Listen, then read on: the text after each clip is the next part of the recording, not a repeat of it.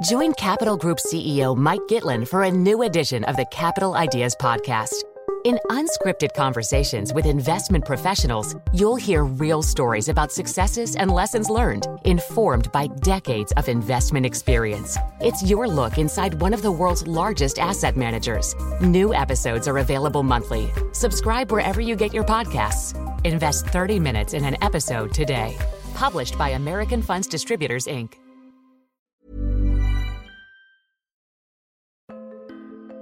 So there's a part of the world's financial system that's sometimes known as its plumbing. And the FT's markets editor, Katie Martin, says that it's not really quite as thrilling as something like, say, the stock market. 99% of the time, this sort of plumbing is just super boring. It's the stuff that central banks do in the background of markets, the stuff that makes money flow around the global system. Like, no person in their right mind who does not do this sort of stuff for a living should be paying the blindest bit of attention to it. For a long time, central banks, including the Federal Reserve, have been doing this thing in the plumbing called quantitative easing, or QE for short. QE is this process where central banks buy up predominantly government bonds in an effort to push down yields. The idea is that this will push the private sector into investing in other areas and eventually stimulate the global economy. But that whole process is changing now. Banks are shifting away from QE, and as it so happens, nobody really knows how this is going to turn out. But plumbing, just like the plumbing in your house, when it goes wrong, it's quite important quite quickly.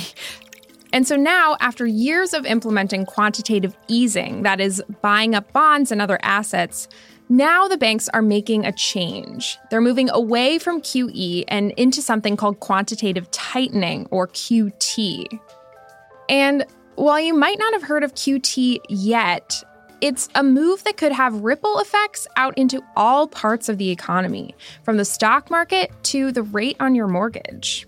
So QT is one of those things that, look, if this all goes fine, then we can just pretend it never happened and move on to the next phase of our lives. If this goes badly, everyone is going to be talking about it.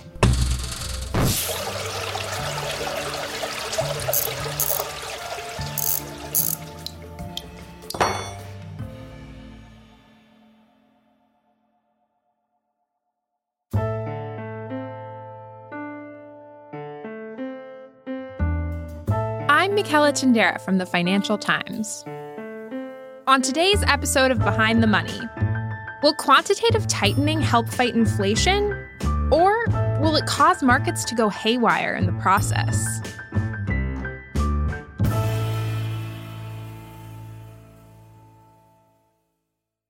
Hi, Katie. Thanks for coming on the show today. Pleasure. So, central banks have a whole collection of tools available to them to support markets. And in 2008, when the financial crisis hit, they needed to use all kinds of tools to help the economy. So one thing they did was slash interest rates. But when that still wasn't enough to get the job done, they also used this thing called quantitative easing. So how did that work exactly? If you want to push borrowing costs down even further, then you start buying bonds, and you start with the kind of safest stuff you can find in the market, which is government bonds.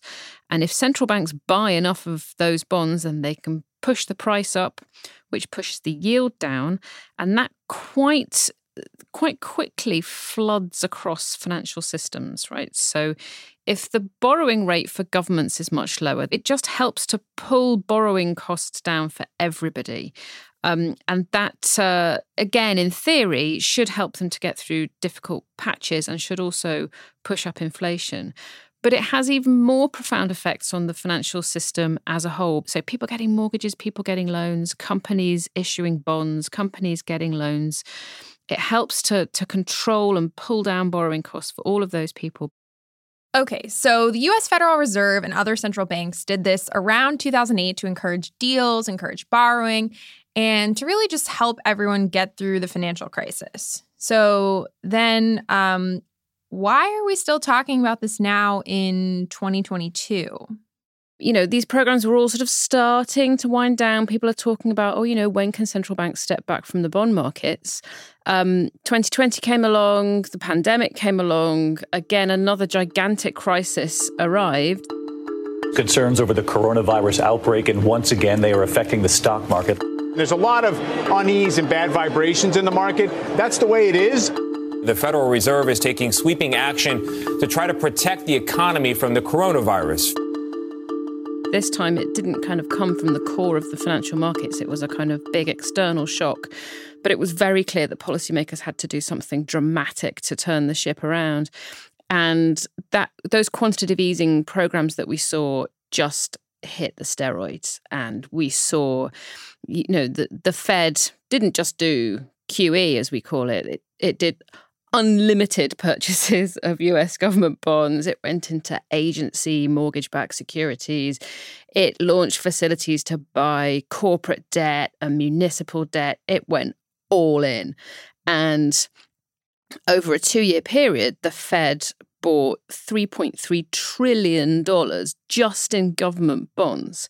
So the size of the balance sheets at a lot of these central banks around the world has got enormous. So, at the Fed, we're talking about $9 trillion, which is a chunk of change.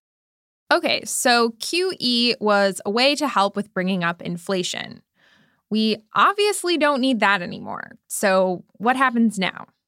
And so it's time for quantitative easing to go to bed and to be replaced by quantitative tightening. Okay, so then tell me about QT. How's it different?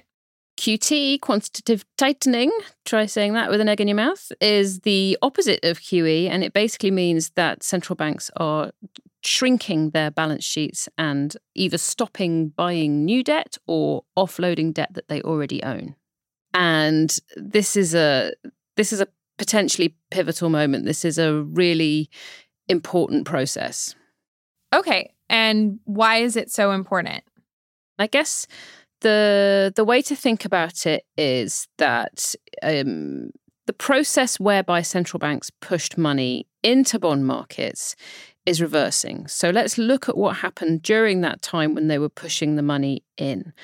Effectively, they were largely cornering markets in government bonds, which are the safest part of the bond market. And if they come in size and snaffle up a large portion of the government bonds that are out there, then those bonds get really expensive and the yields on them get really low. And the whole point of QE is that if central banks corner the market in all the safe stuff, then private sector money gets forced out down the chain into other parts of the economy where it can be more useful and where it can, for example, help companies that otherwise might not make it. And it can just keep corporate bond markets alive in a time of stress. I mean, we certainly saw that in 2020. So then what happens as we go the other way and move into QT? Logic dictates, in a way, that when that process starts reversing, then the opposite should be true. So one fund manager put it to me that, that interest rate cuts really, really help economies, but they don't necessarily help markets, whereas QE really helps markets, but doesn't necessarily help underlying economies. And so it sort of stands to reason that as QE reverses and flips into QT, as central banks start offloading these assets that they've been accumulating, that could have a destabilizing effect on markets. Okay, so if there's a chance of destabilizing markets, why do the banks want to take this risk? It's, again, complete mouthful, total nightmare. But quantitative tightening is part of a tightening process which goes hand in hand with raising interest rates. So it's kind of a bit weird for central banks to give with one hand and take away with the other, or to take away with one hand and give with the other. So it's kind of doesn't make sense for them to be raising interest rates, and some of them are doing that unusually quickly now, and to still be pumping money into the system. That doesn't make sense. You're fighting with yourself. So this QT is part of a broader tightening in financial conditions. It's part of this global tide of higher interest rates around the world. So has this idea of QT been tried before?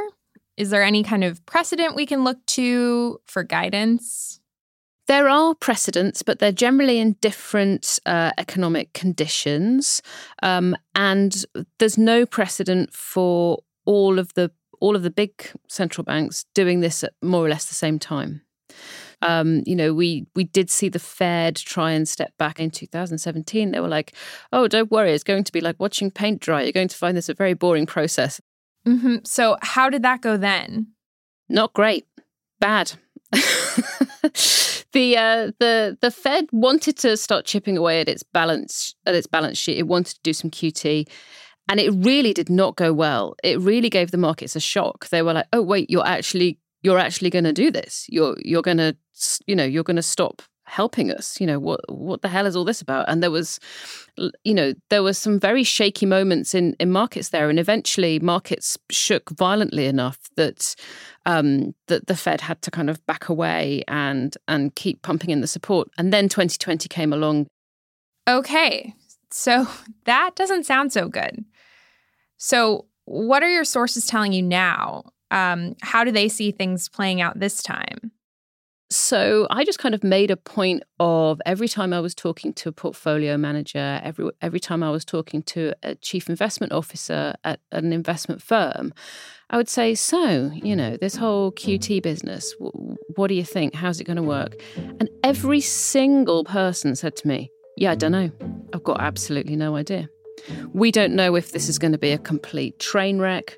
We don't know if this is going to be absolutely fine. We don't know if it will be somewhere in between. We don't know whether, if the markets do freak out, central banks will, change their minds and give us a bit more slack. They really have absolutely no idea how this is going to play out. So what are they worried about? What do they think might happen? Among the investors that I speak to is just watch out for some kind of accident in the treasuries market, in the US government bond market towards the end of this year, because that's when QT is really going to start getting going and, more forcefully. And you've got lots of macroeconomic forces that are pulling the market all over the place. Just don't be surprised if this goes belly up at some point. And what would that look like, this accident or going belly up? How would we know that that's happening? Oh, you'd know, probably because I'd be shouting about it. But the thing is, the US government bond market is not any old market. It's the world's most important market. Everything is priced off treasuries prices. So whether it's mortgages or whether it's the overall value of stock markets around the world, everything hinges on where treasuries are trading. So if you start to see treasuries prices move around really violently, that will send ripple effects throughout all of the major markets. And what would that look like for regular non-investor people? If QT does contribute to the process whereby government bond prices are much lower and yields are much higher, then that is, at the very least on the margins, a contributing factor to how expensive it is for you or I or anybody else to borrow money, whether that's for a mortgage or for a loan or on a credit card or whatever it is. So now it's been a couple of months since the Fed actually decided to officially implement QT. What's been happening so far? At the moment, a lot of QT is around not buying new stuff. It's not about selling existing stuff, because they are two very different things. That would, if they were selling, particularly in large size, into markets, then that really could upset the apple cart. They're not quite at that point yet, at least globally. So they are trying to be nice and boring. Central bankers love being boring. They want to be as boring as possible. That's what they're trying to do here. And we're going to have to see how successful they are. Okay, so that's helpful to understand from a theoretical point of view. But how has this actually played out? So QE pumped a lot of money into the system effectively and crammed down bond yields. And so if you get to the point where you're earning nothing or indeed less than nothing on your government bonds, what's the point in holding them? You go for, whether you're an individual investor or a big pension fund, it's the same for everybody. You go further and further and further along this risk spectrum and you say, okay, well, I'm only getting kind of 0% on my government bonds. And I'm only getting, at one point people were getting 2% on their corporate bonds, even for relatively risky companies. And, so you just end up putting money to work with riskier and riskier and riskier bets. And some of those bets have blown up in 2022. And that's not necessarily all the fault of QT. It's partly the fault of rising interest rates. And it's partly the fault of just the state of the economy. But certainly, what goes in must come out. This money that's gone into the system has to bleed out at some point. And to the extent that it has supported risky assets over the past few years, logically, it does seem to make sense that a lot of support for those risky assets has now melted away. And so I guess what it means is that a lot of investments have just got to stand on their own 2 feet. You can't expect them to be propped up by policymakers anymore. So even though we seem to be stuck in this very uncertain time right now, when do you think we will know how this has all turned out? I suspect it's going to be a bit like, the old adage about the French Revolution, was it successful? It's too early to tell kind of thing. I think it will take a long time for this to come out in the wash. And even when it does, so for example, one of the big investment banks, I'm pretty sure it was Morgan Stanley, did a big report on previous efforts at quantitative tightening at different central banks. And they tried to kind of look at what the market did in response.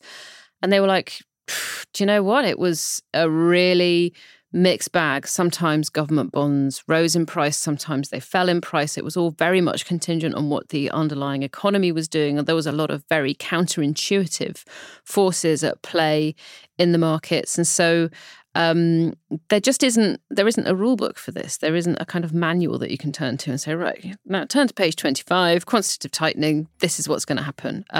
Doesn't exist. And so that rule book will probably only end up getting written in 5 or 10 years.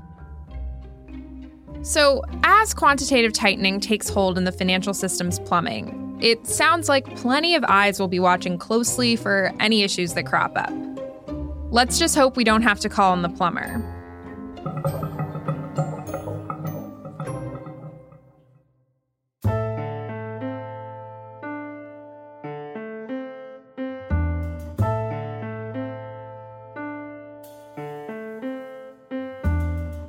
Behind the Money is hosted by me, Michaela Tindera. Topher Forhez is our executive producer. Sound design and mixing by Sam Giovinco. Cheryl Brumley is the global head of audio. Thanks for listening. See you next week.